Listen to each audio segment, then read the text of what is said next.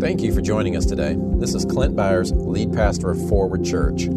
I pray this message blesses and encourages you. I hope it inspires transformative grace in your heart and establishes you even deeper in your new covenant identity in Christ. Now take a deep breath, become aware of God's Spirit within you, and enjoy the message. So I'm not in a series right now, just kind of doing some one-off messages. And I had a topic in mind, and then I woke up yesterday morning, and it was just, as soon as I came to consciousness, it was like the Holy Spirit was just there waiting on me, and He goes, "Preach this!" And I was like, I mean, honestly, it was like, as soon as I woke up, it just hit me. These two scriptures, boom, boom, and what to say about it. So we're gonna do that, and I think it's so that you will rest in your confidence in His goodness. I probably will correct a couple of things in maybe some thinking in terms of the context of these couple of passages that I want to go into. But a big part of what our vision is with this church is to change the way people see God. And we're not just trying to paint a big marshmallow up in the sky that never judges, because He has, but I do want people to actually trust God, and it's the goodness of God, it's the kindness of God that draws people to repentance. Amen? That doesn't mean we don't discuss the other aspects of His being. I prefer that we discuss them in light of the death, burial, and resurrection. If we want to talk about God's wrath and anger towards sin and His judgment and His justice, let's talk about it in the light of Christ hanging on that cross. Amen. Amen?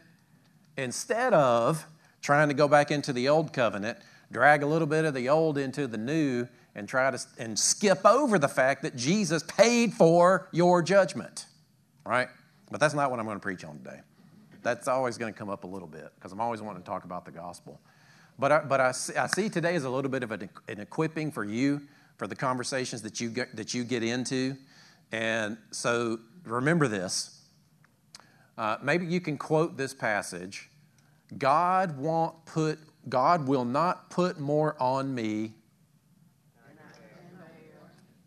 Now give me a scripture for that.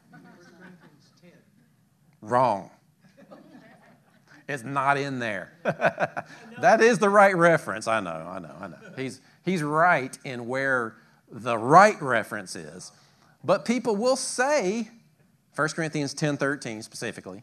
So here's what I want you to remember. 1 Corinthians 10:13 and James 1:13. And we're going to go through, it's a little bit technical, then I'm going to bring it down into this idea of patience and the power of patience. Because what we're talking about today is ultimately this: how to overcome temptation with patience. How many of you want to learn how to overcome temptation? See, now I know something about you now. Some people are like, I didn't raise my hand. No, but seriously. So twofold today, I want you to walk out of here with a mechanism of how to intentionally engage patience when you're being tempted, whether it be tempted to all-out sin, or tempted to doubt, or tempted to be angry, or whatever the temptation is that you might be struggling with, the resolution, the opportunity to overcome it is going to be found in patience. Patience being a spiritual gift, a gift being a grace being a divine influence in your heart that brings a capacity. So you're facing life, you're tempted to fall off into that sin again, you're tempted to whatever it might be. What you need in that moment is patience. But patience is a spiritual power that rises up within you. And so at the end of this, I want to kind of work out, what does it look like? How do you actually yield to the spiritual grace of patience to grow up and be mature and overcome the temptation, even to the point where your desires change and it's not even a temptation for you anymore?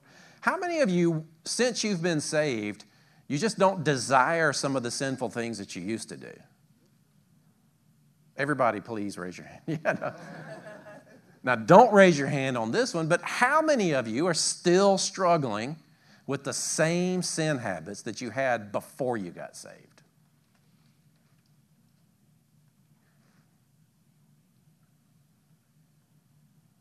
All right, let's just keep going on that one here. All right, so here's the two passages. I'm going to give you them as a highlight, and then we're going to drill down to get technical. Then we're going to personalize it, and then we're going to worship and pray. Sound good? Let's see. No temptation, and I'm going to be reading in the New King James and the King James because it's interesting how other translations get some of the words wrong. I'm not saying that we're King James only because it's like the perfect one. It's, it wasn't even written in English to begin with, but that's a whole nother point. Let's keep going here. All right, so this is the passage that gets typically used to blame God for your difficult circumstances. No temptation has overtaken you except such as common to man, but God is faithful. Say, God is faithful.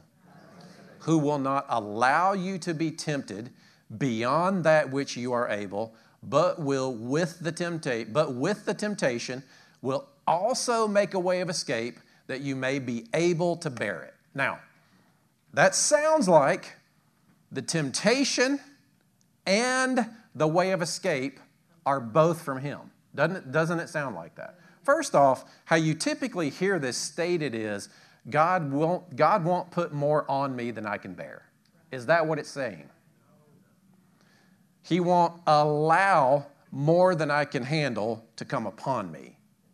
To me, that's a promise of, I don't care how hard life gets, I don't care how bad you're about to mess up, I am always going to be ready to help you. That's what I hear.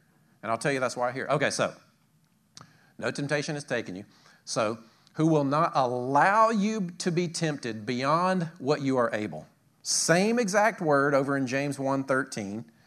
Let no man say when he is tempted, I am tempted of God. All right? I'm gonna spell it out like you're 5 for just a moment, because I just want you to see how clear it is, not necessarily for you, but so that you can help other people know that when they say, well, God's just not going to put more on me than I can bear. Everybody do this. I want you to install a mechanism when somebody says something dumb about God. Now, you don't have to do that to them. But I want you to remember 1 Corinthians 10:13, James 1:13. Start at the 13, go backwards. Sounds like he's giving you the way out and the temptation, but James 1:13 clearly says, let no man say when he's tempted, I am tempted of God, for God cannot be tempted with evil, neither tempts he any man. God is not tempting you. Now, some translations, the word test is used. Let me just kind of throw this out here. The temptation is something that comes from your own desire. Now, let me put this out. And I have a whole series called Is God in Control, where I go through test, trial, temptation, persecution, and suffering.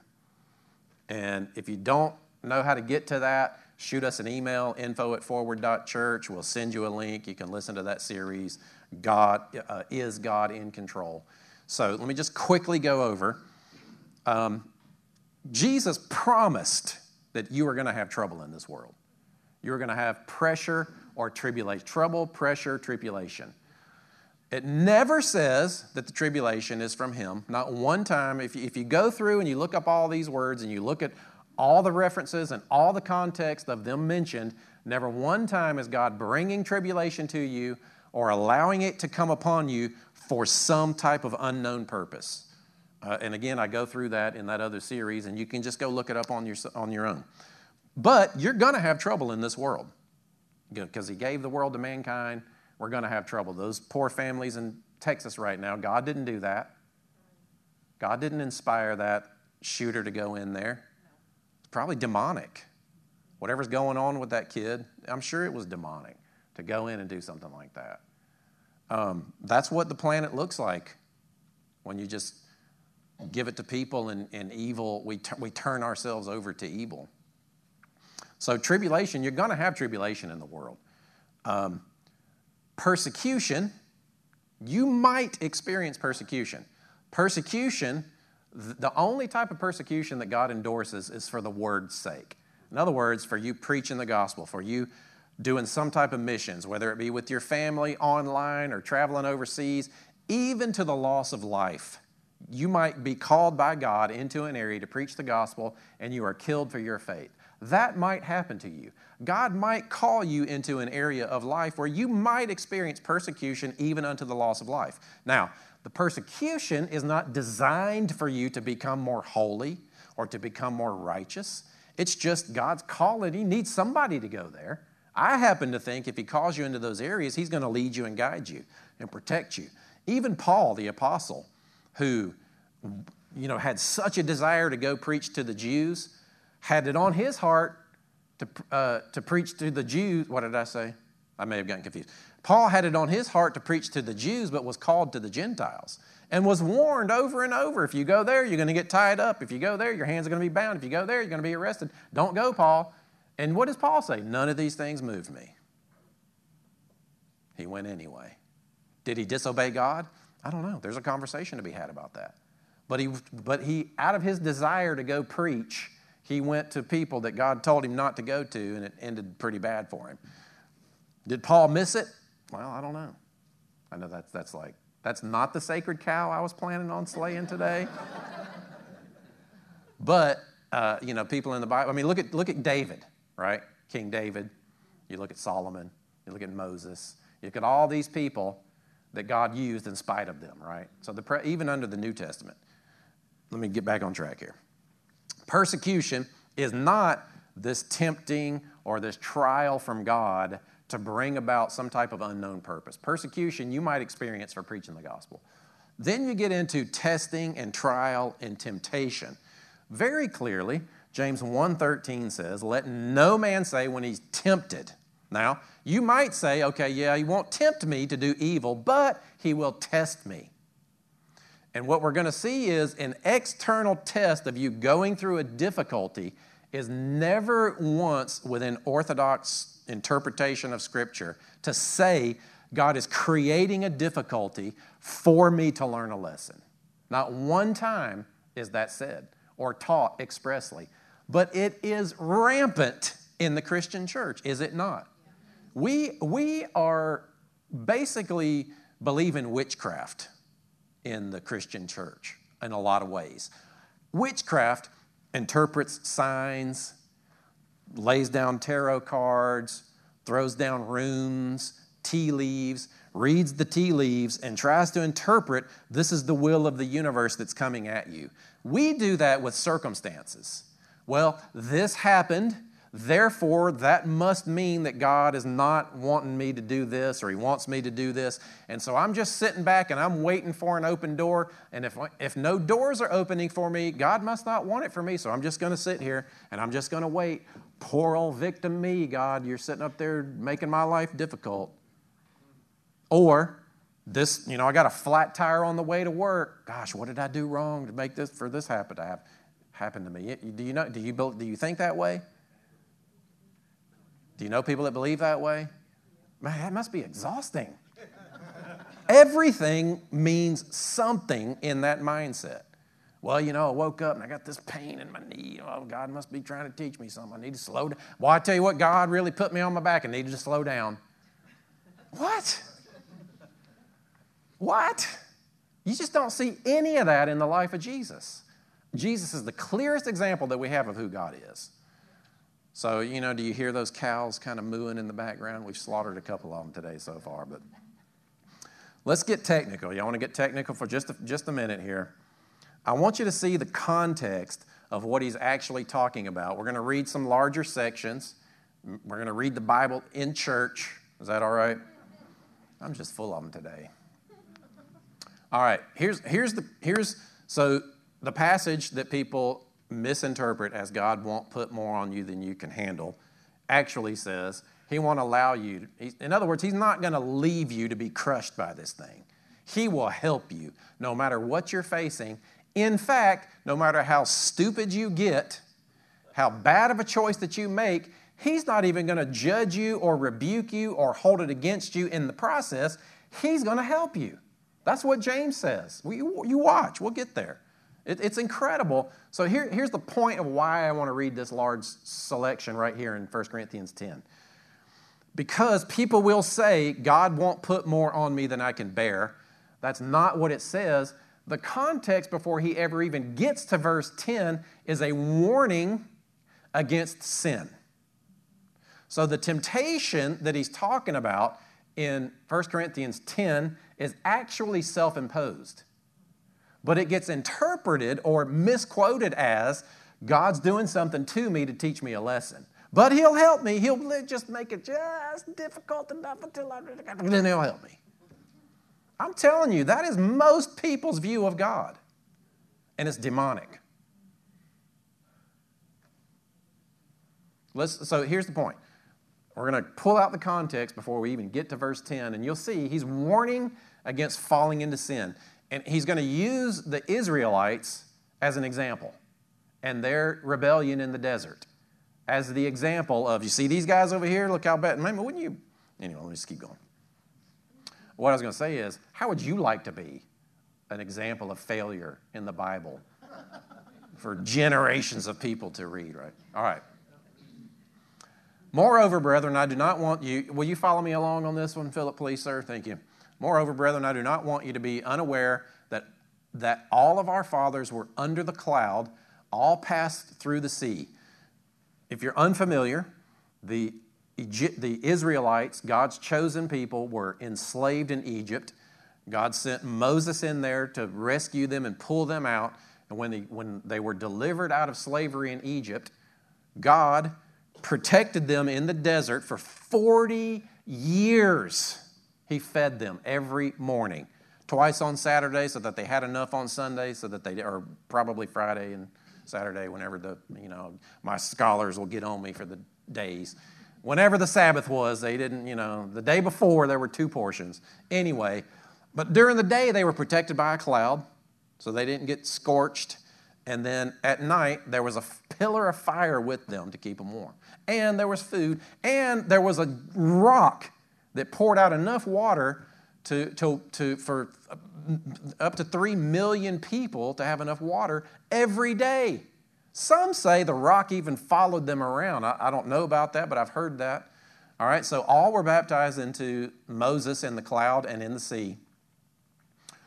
All ate the same spiritual food, and all drank the same spiritual drink, for they drank from the spiritual rock that followed them, and that rock was Christ.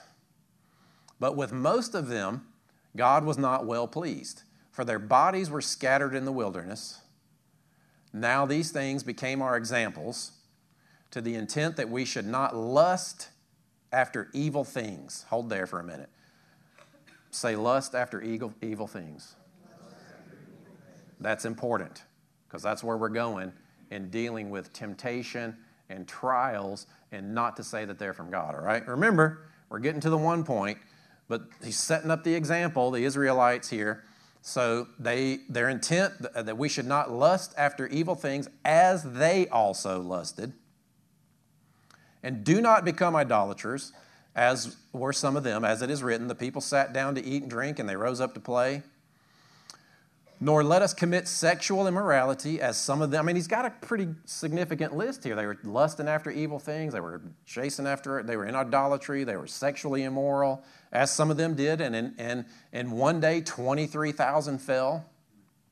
Nor let us tempt Christ, as some of them also tempted and were destroyed by serpents. Nor complain, as some of them also complained and were destroyed by the destroyer. Now, all these things happened to them as examples, and they were written for our admonition, upon whom the ends of the ages have come. Therefore, let him who thinks he stands take heed. Hold it there for a minute. Lest he fall. Pride comes before a fall. Are you seeing it? It's like, here's the things that these guys were doing, falling into temptation, disobeying God. You take heed. Warning, warning, warning. Therefore, back once again, 12. Therefore, Let him who thinks he stands take heed lest he fall. Warning, warning. Now verse 13. No temptation has overtaken. Where did the temptation come from? Did it come from God? No. It's a warning to stay out of sexual immorality. Don't be worshiping other gods. Don't complain. That's what he's talking about. You're faced with temptation to do all this stuff. But don't worry, no temptation. They went through it, you're going to go through it too. They were tempted, you're going to be tempted. You're not special in your temptation. It's not unique that you are being tempted by the thing that you're being tempted by. All these Israelites did all this stuff. Of course, you're going to be tempted too. That's what he's talking about here. No temptation has overtaken you, but such is common to man. But God is faithful. Do you see the difference in the warning there and the promise?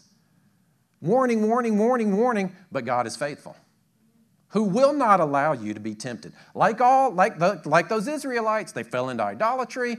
They worshiped other gods. They were sexually immoral. They complained about the food that God gave them. They were wild and crazy, but God is faithful, and He's not going to allow you to be tempted above that which you were able, but will also, with the temptation, make a way of escape. You're going to have the opportunity to be tempted, just like the Israelites, just like everybody that came before you, just like your friends and family, just like you see them fall into temptation. It's going to come, but God is faithful. How in the world did that get turned into God won't put more on you than you can handle? Did God put all that stuff on the Israelites and make them worship other gods? Did He make them fall into sexual immorality? Is it like, what? Have you ever seen it that clearly before? You have? Okay, good. Caught you. I get the nod. Sorry, I'm not trying to embarrass you. I don't think Carrie gets embarrassed. No, I don't. I'm overstating it. And I'm not just wanting you to understand it. I do want you to understand it. But I want you equipped. I want you to know that you can represent God well so that you help people trust God, that when they say something dumb to you, like, well, God just is not going to put more on me than I can handle. I just know it's coming. I don't know why He's doing this to me, but He's not going to let this crush me. He's going to swoop in at the last minute and help me. Oh, bless your heart. Can I just show you something here? You're quoting Scripture. Can we go read that Scripture? Just go read it with them, right? So let's jump over to James 1:13. Did you get something out of that? We're going to look at James 1:13, and let's read. James, a servant of God, the Lord Jesus Christ of the 12 tribes which are scattered abroad, greeting. Now, here we go. My brethren, count it all joy when you fall into different temptations. Next verse. Knowing this, that the trying of your faith works patience, but let patience have her perfect work, that you may be perfect and entire, wanting nothing. Let's go back to verse 2. Count it all joy when you fall into different temptations. Now, the Greek word for here in temptation is the exact same Greek word that he used in 1 Corinthians 10:13. We just put it in proper context. The temptation was not from God. In fact, again, let me just show you, just making it abundantly clear today. James 1:13, this whole temptation thing that he's saying, count it all joy when you fall into different temptations. Now, other translations will say, count it all joy when you fall into different trials. But the original language has the Greek word parazzo. I can't remember the name of the word, or the actual Greek word in there. But it's the same word that he later says, don't say it's from God. And it's the same word that he built this whole case for. When you're tempted, like all your ancestors before you, don't worry, God's faithful. He's going to help you. When you're dumb and you're being tempted and you think that's interesting, wait until we see where temptation actually comes from. All right. So, verse 2, count it all joy, because you've heard this, right?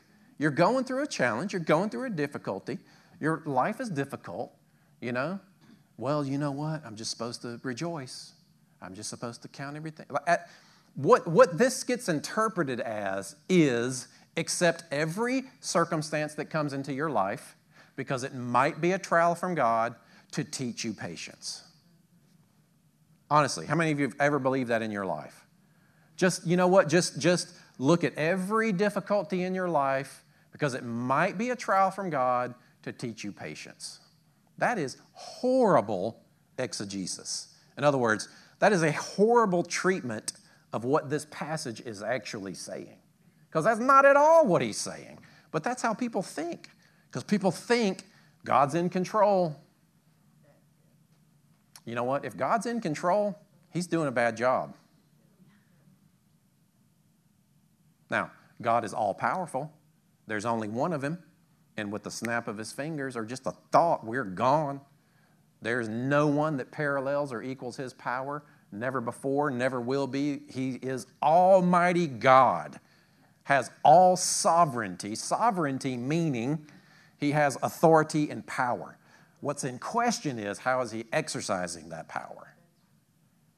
And most people think he's exercising that authority and power by controlling everything. I disagree. Some people build a whole, biblical narrative on the mindset that he's controlling everything. I just don't see it. If he's controlling everything, that means he put it in that young kid's heart to go into that school and murder 20-something people. That means he put it into the worst serial killer's mind and heart to go and do what they did for the decades that they did it and destroy those families. That God authored the evil. I mean, let's go as dark as you can possibly go. I mean, think about it. If we want to make the point that God's in control and controlling everything, what's the most grotesque thing that you can think of that has ever happened on this planet? And God hatched that in his mind and put it in the heart of that person to carry that thing out. It's disgusting. It's absolutely disgusting. It's just not who God is. It's not who God is. Now I'm opening up an entire conversation about going back into the Old Covenant and the Old Testament, working through everything. There's to put all that in proper context because that's a very popular indictment against God. That he's a genocidal maniac, wiping out generations and ethnicities. And you got to put all that stuff in context of what was happening back then, the covenant that those people were under, and each one take it case by case. But for our purposes, count it all joy when you fall into different temptations. So here's why to count it joy. When you're being tempted, rejoice because it's an opportunity to grow up. That's basically what he's about to say. Say, grow up. Say, I need to grow up. You kind of got quiet on it. All right, let's read all this in context. I'm gonna skip 9 through 11 because it says the same thing, but he kind of says it poetically. So we're just gonna let me see, where are we? Back to James 1. If you would just follow me along there, and we'll start in 3. Knowing this, that the trying of your faith works patience. But let patience have her perfect work, that you may be perfect and entire, stay here, wanting nothing. The word perfect is not talking about perfect performance. It's talking about wholeness or complete or mature. So patience will bring maturity, making you whole, right? Making you where you're not seeking to reach for something in this world to fill the empty void inside of you of whatever that temptation is tugging on.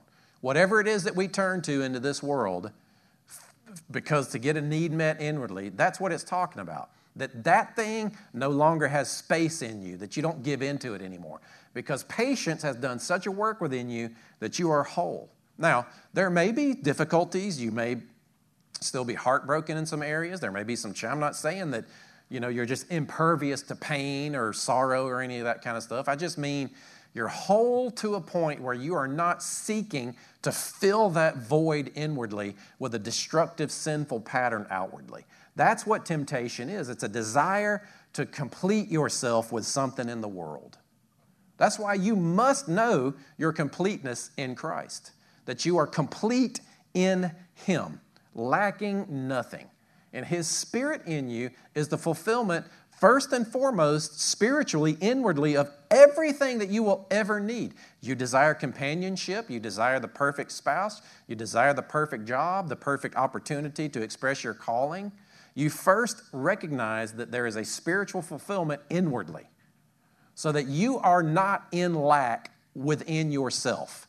In other words, I'm not going to marry this person because I can fix them. Or I'm not going to marry this person. You complete me.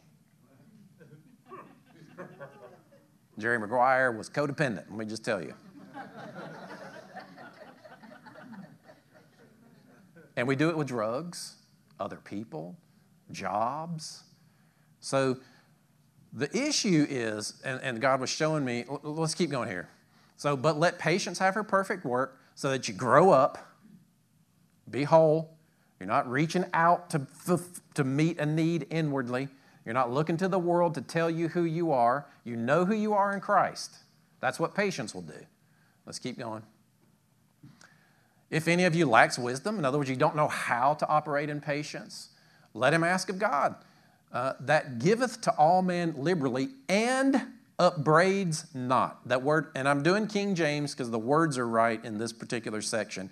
Upbraids means to rebuke, scold, hold it against you, and listen to this one, find fault. So, you lack wisdom? Are you being dumb? Are you being stupid? I'll look at over here, my safe. I'm not going to offend y'all. Can you believe how just stupid you were? Was I so stupid? I did it again. You lack wisdom? Let him ask God for help. He's not going to allow more than you can bear to come upon you. With the temptation, he's going to make a way out, right? Saying the same thing here. And he's not going to find fault with you. In other words, you're not going to go to God and pray and he's going to go, well, I told you so. Yeah, you deserved it. Well, if you weren't so stupid, this wouldn't happen to you. I mean, he might talk to you that way, but in a loving way. You know what I mean? You dummy. I got those Fred's. God sounds like Fred Sanford to me sometimes. You big dummy, but it's lovingly, And he's not going to find fault with you. You need help. You go to God. You ask him for help, and he's not going to rebuke you. That's a promise all the way back to a prophecy of the new covenant, back to Isaiah 54, and he said, I will no longer rebuke you. I'll no longer be angry with you. We just talked about that a couple of weeks ago. God's not mad at you when you're stupid. He's not mad at you when you make a mistake. He's not mad at you when you get tempted. He knows. He knows what it's like to be human. He was human. He faced everything that you faced, and he did it without sin, so he knows how to help you, but he also knows how difficult it can be. He's not going to judge you in the process. He wants to help you. Let's keep going. But let him ask in faith, nothing wavering. For he that wavers is like a wave of the sea driven with the wind and tossed. I can read. Verse 7. For let not that man think that he shall receive anything of the Lord. Now, stay on 7. Very, very important here. Does this say, don't let a double-minded man think that God won't help him? Does it say that? Is it a warning? If you're double-minded, warning, God's not going to help you. Is that what it says? Does it say, don't let that person think that God won't give them what they need? Does it say that? No. What does it say? It says, don't let that person think that they're going to receive anything from God. In the moment of your temptation and your lack of intelligence and your lack of the capacity to grab a hold of his wisdom, it's not that God's going to get upset. He just said, I'm not going to find fault with you if you ask for help. Didn't he say that? I'm not going to rebuke you. The point is, in that state of mind, you will not allow yourself to receive the help that you need from God. And I'm telling you, if you have a mindset that God's in control and controlling everything, you will read this as God's going to withhold help from you if you don't do right.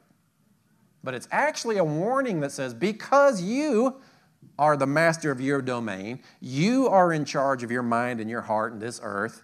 If you're unstable, in other words, you come to God and you've got doubt in your mind, don't expect that you're going to be able to connect to what He's really going to give.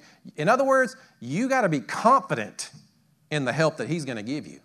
There's just a spiritual aspect of trusting what He says and acting on it. And not questioning it and not doubting it, but acting on it, no matter what. Becoming persuaded. So let's keep going. He drives the point even more. A double-minded man is unstable in all his ways. Skip to 12. Blessed is the man that endures temptation, for when he is tried, now this is another nuance, trial is always associated with temptation in terms of what we're talking about here. So again, I go into deeper in that another series. But so he shall receive the crown of life, which is promised to them that love him. Stay on 12. Who is the crown of life promised to? Those that love him. Is the crown of life promised to those who pass the test? Words matter. Words matter. Is the crown of life promised to those who endure the temptation, make God happy by staying patient, then He'll give you the crown of life? Who's it promised to? Those that love Him. Paul has a way of writing where he'll make several points in one sentence, and that's what he's doing here. He's just further elaborating on who this God is that wants to help you. He's got a crown. I think he's just trying to make it real. You realize God really wants to help you here. He's got a crown of life for you. Those that love Him, do you love Him? There's a crown of life for you. It's not, you don't get the crown of life for passing the test. Because you hear it. You hear it. You hear it taught. And then verse 13. Let no man say when he's tempted, I'm tempted of God, for God cannot be tempted with evil, neither tempts He any man. But every man is tempted when he is drawn away of his own lust and enticed. Uh-oh. Go back to verse 2, please. Count it all joy when you fall into different temptations. Back to verse 14. But every man is tempted when he's drawn away of his own lust and enticed.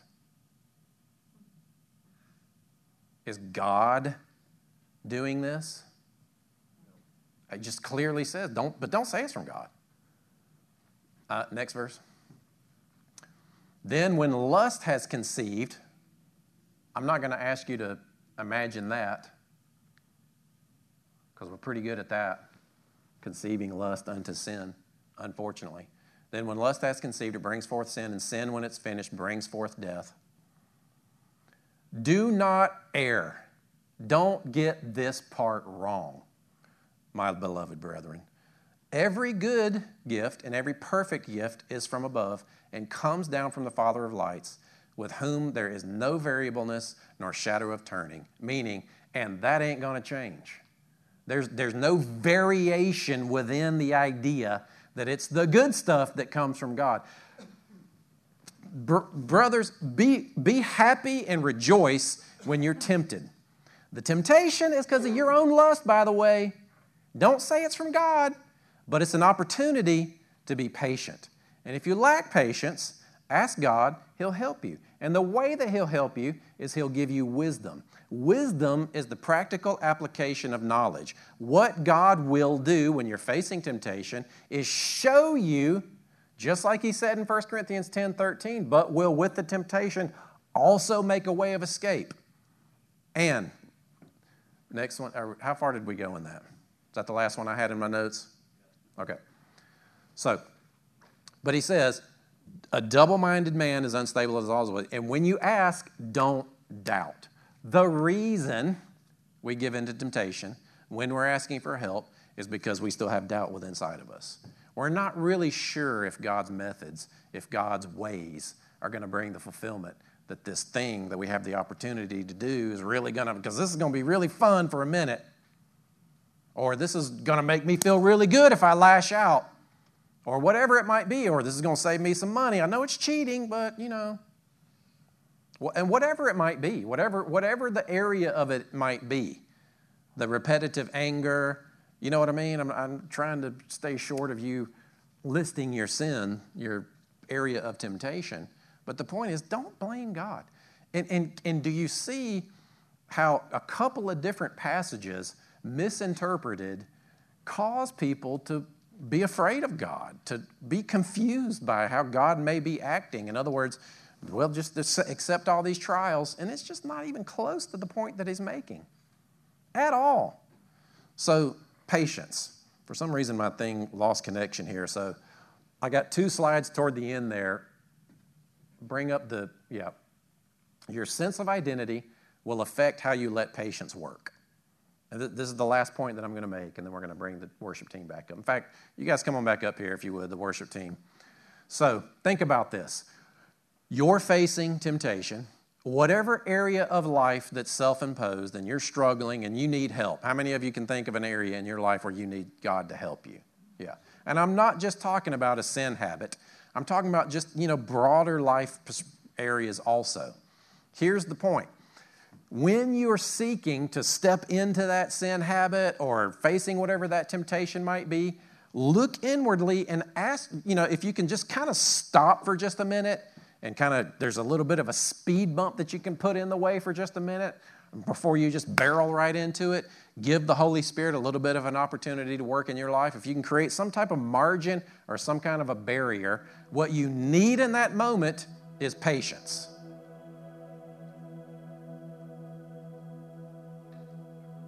Say, I need patience. I can overcome temptation. I can overcome fear. I can overcome worry. I can overcome destructive patterns by remaining patient. Now, patience means standing without wavering, standing without being double-minded, as James calls it. Now, think about whatever area. Now, let's just focus on worry. Your kids, your grandkids, your finances, your job, the future of the country, the future of the world, when Jesus is coming back, when the rapture is, who's going to be president, whatever it is that creates that sense of worry, we have that temptation to step into the worry. Pause for just a moment. Recognize God has a solution. God is not my problem. He is my solution. He's not a candy machine. He's not a Coke machine that I put in a passage or $1 and he gives me what I need. But he's there to help me. God wants to help you. Amen? Say, God wants to help me. God will help me. Patience is being able to know that he will help you and stand in it. But there's another element to you also. Here's the question I want you to ask. I was giving y'all a minute because everybody started watching them. Y'all look at me for just a minute because this will help you. Patience will come when you know who you are in Christ in the area that you're being tempted. Patience will come. Listen, are you listening? You need patience. Patience will come when you are established in who you are in Christ in the area of temptation. You're facing a temptation. Your job is go to the Word, find out who you are in that area, and meditate on, this is who I am in Christ. Christ paid for this. I am not this. I am not this behavior. I'm not going to go to a meeting and 30 years later stand up and raise my hand and say, my name's Clint, I'm an alcoholic. You hadn't drank in 30 years. If you're still an alcoholic, you need to do some inner work to change who you are in Christ. I'm not attacking that. I've been great work done in those examples. But the reason people fall back into repetitive cycles is they still identify with their failure. Whatever area you're seeking to overcome, know who you are in Christ and stand in that, and patience will rise. And then you eat the fruit of patience, and it will help you grow up. You will step into more and more maturity. So, think about this for just a moment. That area it's difficult and challenging and you worry and you're afraid, or even if it's a specific habit, I just want you to see yourself pausing just a moment. No, see yourself grown up in that area, and you can choose patience. Now, this is probably an exercise that you'll have to do. Go home and think about this. Go home and meditate on it a little bit. And the next time you face the opportunity to step into it, whether it be a cycle, a pattern, or a worry, or whatever it might be, find out who you are in Christ and expect patience. And don't be double-minded, and don't expect you to be able to experience it unless you are fully persuaded that God has what you need in that moment, and He will help you, and He's trying to give it to you in this moment. I have a view of God that He's inside of me, and He's trying to make every aspect of my life better. Like God's in me, and He's trying to give me knowledge and wisdom in every area of my life. Every decision I make, every situation that I face, God is in me, and He's trying to speak to me and give me the proper understanding of it, trying to give me wisdom, trying to help me know what to do in that situation. God is in me, leading me and guiding me in every situation of how to behave, how to respond to somebody, how to manage my resources, how to manage my body, my temple, with what I eat, how to speak to somebody, where to go to minister, what to do the next God is in me, I believe, in you, trying to show you the best way to live. And it's the areas where you're looking to the world to define you, or you're still traumatized by something that happened to you and it still affects you. If something that happened out here is still evoking emotion within you more than the emotion that is associated with who you are in Christ in that area? Did you follow me on that? If something in this world that happened to you is still causing you to feel something inwardly, and that feeling is stronger than what God has done in you, that overcomes that lets you forgive or let it go, that's where those are the areas you're going to be tempted. It's the areas where you don't know who you are in Christ that you're tempted. Man, I really could just keep going and going and going. Are you with me? Has God spoken to you out of this? 1 Corinthians 10:13, James 1:13. Know it because you can help others, but also know it because God is not trying to find fault in you. He's trying to help you. But you must be confident that His Word will work in you. Don't question it. Don't doubt it. I'm not saying have blind faith. I'm saying hang on until you see it working. His Word is in you trying to work. We're the limiting factor. Let's just stand up, put our attention on Him. Father, I trust You. Just tell Him, I believe You. I trust You. Let's say that together. Father, I believe You. I trust You. You are trying to help me, and I will yield to You and let You help me. I thank You that You have patience for me, and I will let Your patience bring me to wholeness and maturity. Thank You, Lord Jesus. We worship You. Just lift Him up. Jesus, we praise Your name.